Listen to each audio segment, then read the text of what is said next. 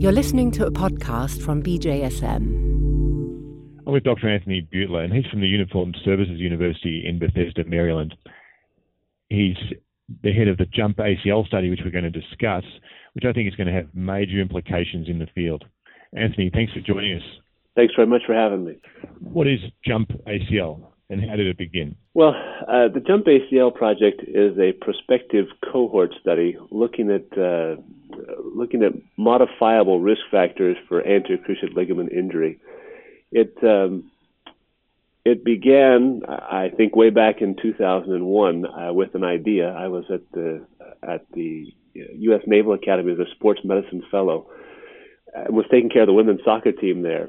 That year, we had 7 ACL injuries on our varsity team, including one to a young lady that was her 3rd ACL injury in her 4 years there at the academy, and actually took her out of her senior year. And she never really was obviously able to effectively play at the academy. And it sort of sparked a question in me that, isn't there something that we can do to try to intervene, to try to make these injuries not happen quite so often?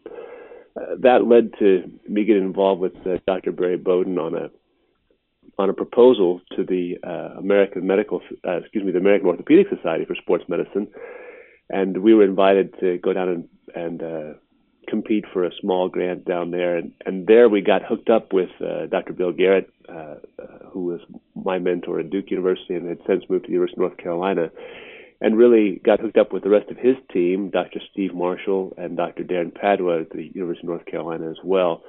And that's kind of where the idea of JUMP-ACL began, of can we take a bunch of measurements from folks as they enter the military academies, the 3 military academies, Air Force, Army, the military academy at West Point, and then the Naval Academy in Annapolis, Maryland.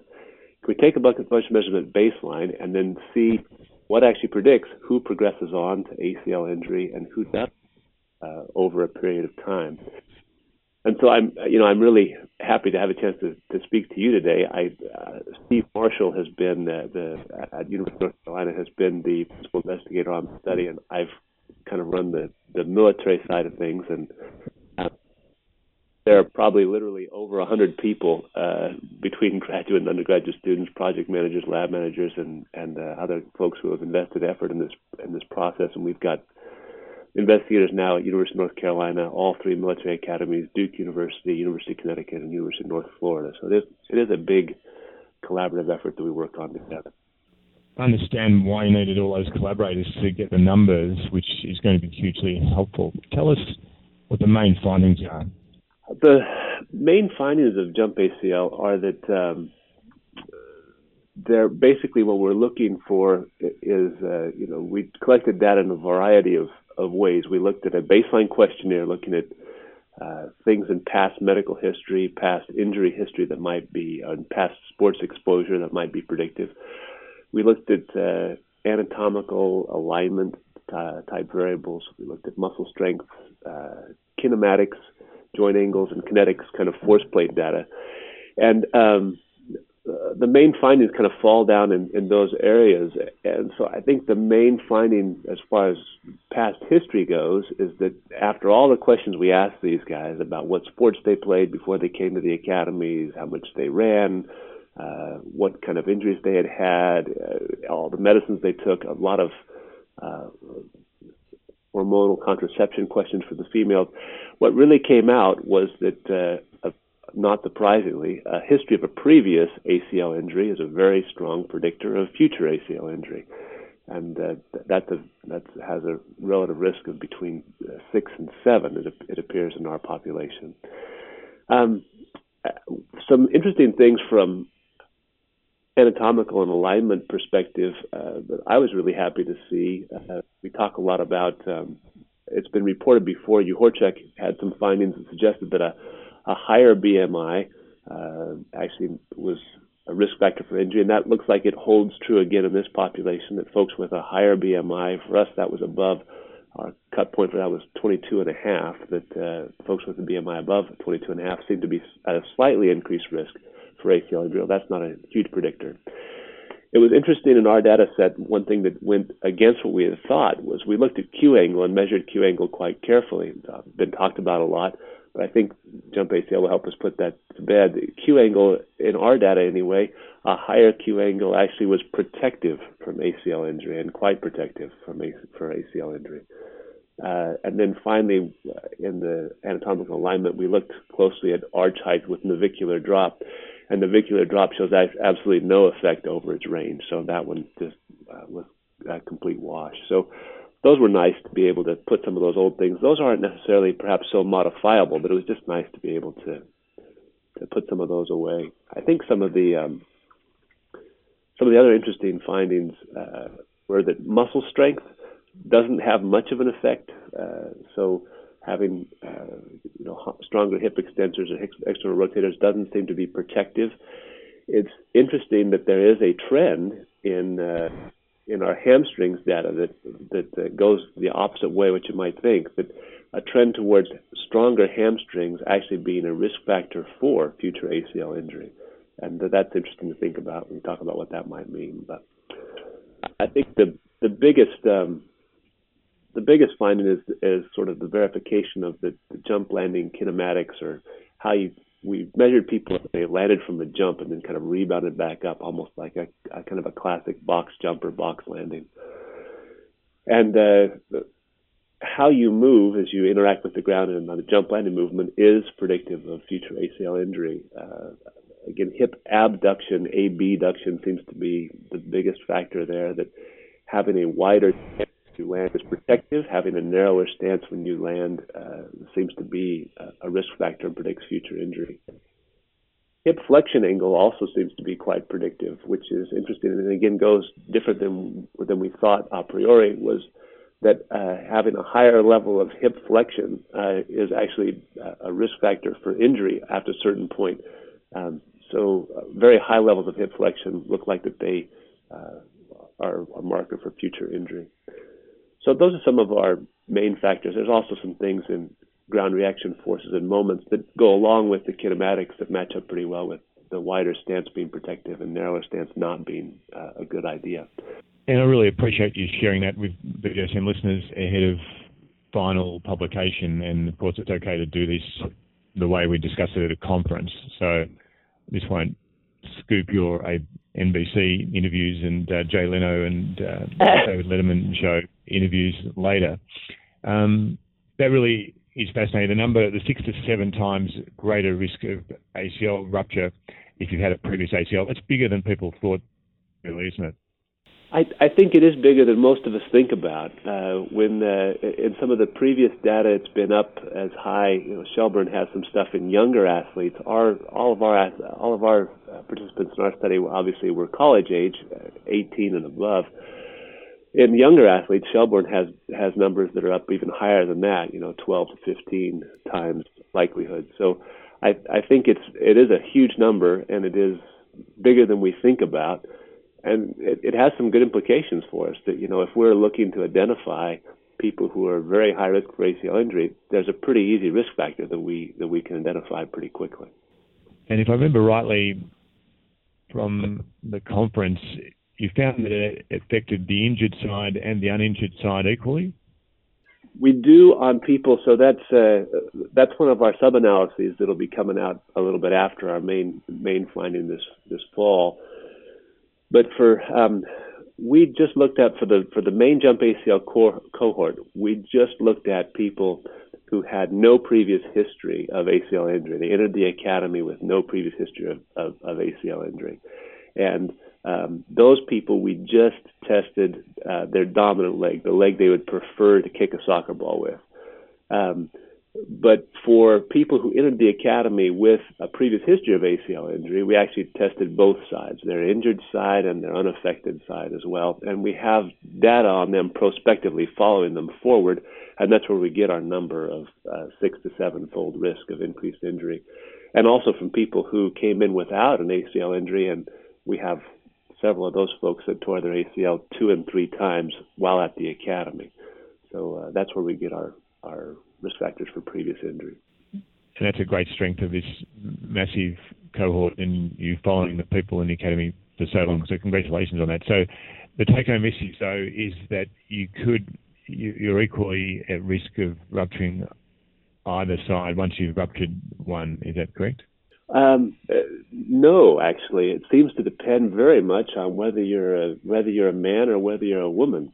Men seem to preferentially, and this matches stuff that's been done before. Shelburne first pointed this out in his own data, and then went back to some folks that had previously published, Salmon and some other folks, went back and pointed out in their cohorts that it was also true that men seem to preferentially re-rupture the same side. They tend to be hard on their injured knee, whereas women are much more likely to hurt the contralateral side in a second injury.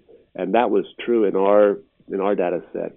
I believe all of our women, if we took out our multiple injuries, the people who injured their knee multiple times in our cohort, often those guys flip-flop back and forth. But folks that just injured twice in our measurements, I believe it was all the women that in our cohort re-injured their contralateral side, and all men in our cohort, except for one, re-injured his ipsilateral side for re-injury. So it does seem to be a very gender-specific thing, and we're not really sure why that is.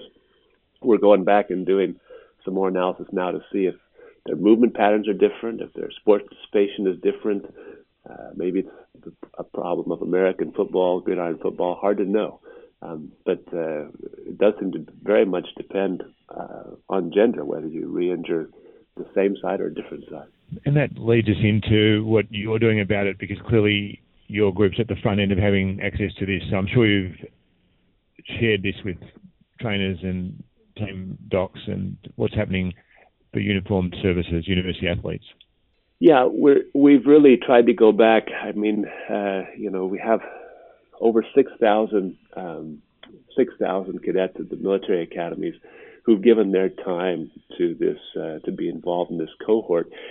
And so one of our first priorities is getting the benefit of this study back to them, sort of paying them back, as you will, as a group for the great investment that they've made in helping us. So our next efforts really have been to try to take what we've learned here. We've applied some of this in the youth soccer population, as others have as well, and we're trying now to take findings from JUMP-ACL. We've developed a 10-minute injury prevention warm-up program that tries to train out some of these high-risk movement patterns that we see.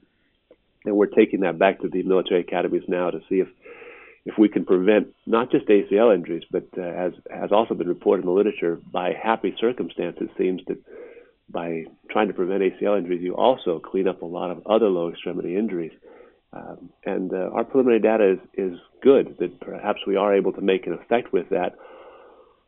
Although I will say that we feel very much like perhaps the early investigators felt with penicillin. We have this product that we think is interesting, and we know it does something, but knowing exactly how much of it we should give and over what period of time and for how long that protection would last and exactly who this is best meant for, we're still in our infancy with that. And those are all the questions we're trying to answer, is how is this best delivered? Right now it seems best delivered with professional supervision, with athletic trainers and strength coaches watching, small groups of people do these exercises and forming corrections. But obviously in the military, it would be much better if we could deliver it in a broader, sort of amateur-led way. But we haven't been successful with that just yet. So, yeah, that's where we're really headed next, is to try to take this back to the academies and try to prevent injuries from happening there. I'm going to put in a little plug for BJSM's push on implementation there. BJSM, under the leadership of Carolyn Finch, is working hard to look at the science of implementing these sort of things, which you'll appreciate, Anthony. Can you tell us what's in the 10-minute warm-up, just a few things that our listeners might be able to think about from your 10-minute warm-up? Yeah, absolutely. So we spend a lot of time on, obviously, since all the risk factors we know came out of a jump landing, we spend a lot of time with jumps. So we do a fair amount of squats, lunges, side hops to balance, almost the cone hops that you see, other exercises, ice skater type exercises and things like that. I think, what we've learned about the exercises, I'm happy to share, is that there almost appears to be no magic in the exercises. All the exercises that we use are exercises that have been used in other trials and other programs. But what really seems to be magic is the coaching, is actually getting people to change the way they perform these tasks so that they do them in a more biomechanically sound, with a movement pattern that is less risky for injury, puts them at less risk for injury. That really seems to be the key, and for that we emphasize the sort of traditional good form, that your knees need to be in line with your hips, and those need to be in line with your toes, and that your toes need to be pointed straight forward. You should land softly. Those are the things that we emphasize in our warm-up.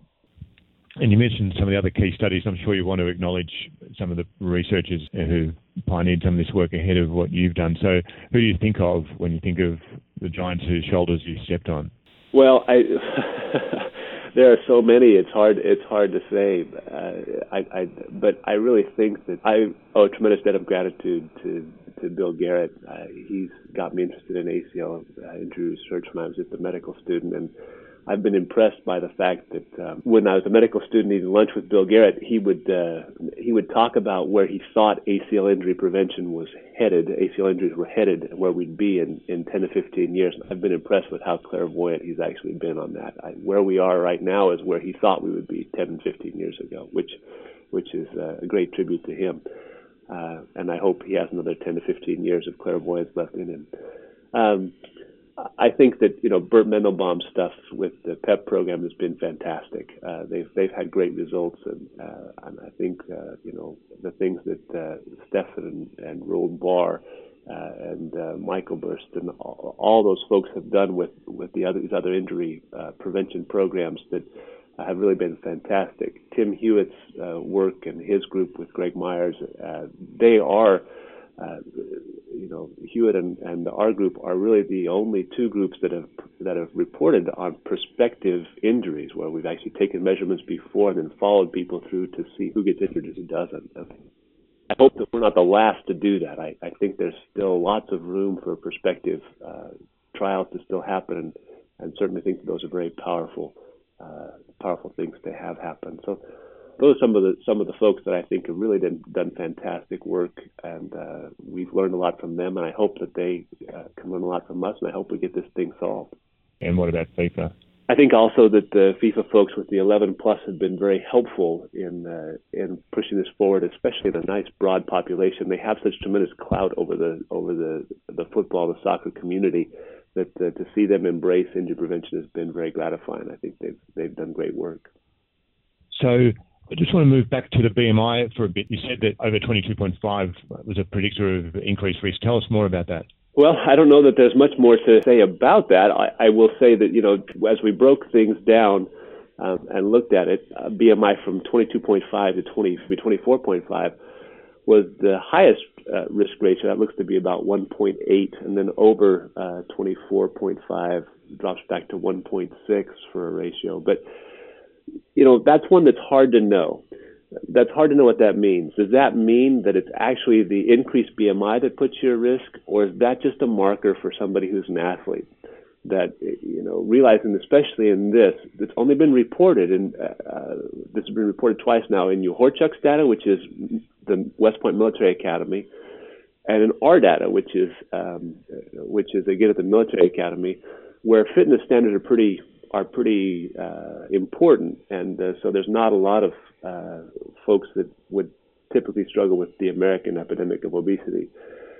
So is this just simply a marker for an intercollegiate athlete? Is this just a marker of intercollegiate athletes tend to have a higher BMI, especially in contact sports of basketball and American football, gridiron football, even soccer? You can see higher BMI. So are we just simply picking up folks who, by the sports that they play and at the level they play them, are more consistently putting their bodies at risk for ACL injury?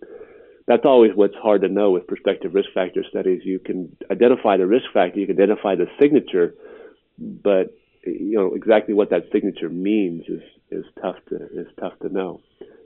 I think that this one for me falls in a similar category with increased hamstring strength. how could increased hamstring strength be a marker or a risk factor for future ACL injury? Well, again, I think it may be a marker for athletic participation. That folks with stronger hamstrings are the soccer players and the other players who work out and really build those hamstring muscles up consciously.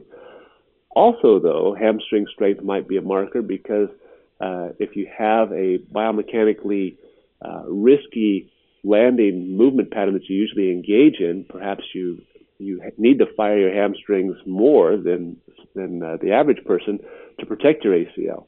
And so maybe that's what we're seeing, that hamstring strength is also maybe perhaps compensatory for an otherwise biomechanically unsound movement pattern. And then when something happens so you can't fire hamstrings, then that's when you tear your ACL. But again, our study is pretty clear on what the prospective risk factors are. Figuring out exactly what those mean, that's a much tougher question. That is very interesting, Anthony, and thanks for sharing that with us at this stage. And it really is exciting, and we'll follow that up through the BJSM blog, and we'll ask you to write an editorial when your main paper comes out. But before we wrap it up, can you preview what's next for the JUMP-ACL team? Well, I think what's next for us is we just came back from the military academy and the Air Force Academy. It's been a very busy summer. We are implementing this 10-minute warm-up at the military academy at West Point, at the Air Force Academy in Colorado Springs, basically randomizing half of the incoming class. So half the incoming class at both those places will receive the injury prevention warm-up, and half the incoming class will receive a kind of a standard warm-up they do before they exercise. And then we're measuring both their movement pattern at baseline before we intervene, and then after we intervene for a period of time to see if we can pick up movement pattern changes, and then following those folks forward for differences in injury rate over the subsequent 12 months. So that's really where we're headed. First of all, next, we also have a lot of interest in the question of, now that we've identified this group of folks with prior ACL injury as a at-risk group, how can we help them? It appears that their movement patterns are, again, perhaps a major determinant of the future injury. So is there a concentrated, more dedicated program that they need? Is there a way that we can intervene there to help them to make sure one ACL injury is bad enough, but certainly no one should have to suffer 2, 3, and 4, and certainly a large number of folks do right now. So those are some of the two places where we're really headed next. We also have some interest in osteoarthritis, as you mentioned, where you heard about this, is what role do movement patterns play in the subsequent cascade towards arthritis? We know that folks with ACL injury have much higher rates and earlier onset of their osteoarthritis, and could movement pattern and some of the things we've learned in JUMP-ACL help mitigate that and alter that course? That sounds like a great series of next steps, Anthony. So we'll leave it there today and let you get back to work on the paper. So thanks a lot for your time today. Thanks very much.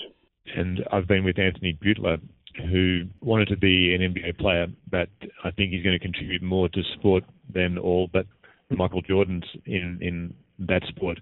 He's undertaken a fantastic study that you've heard about with very large numbers over a long period of time, looking at what predicts ACL injury, and some very practical solutions have come out of that. Thanks for listening to the BJSM podcast, and follow us on Twitter. The address is at BJSM_BMJ, and the BJSM blog and the active homepage, where you'll also find free videos on how to examine body parts, including the knee. Thanks for listening. For more information about this program and other BMJ Group podcasts, go to podcasts.bmj.com.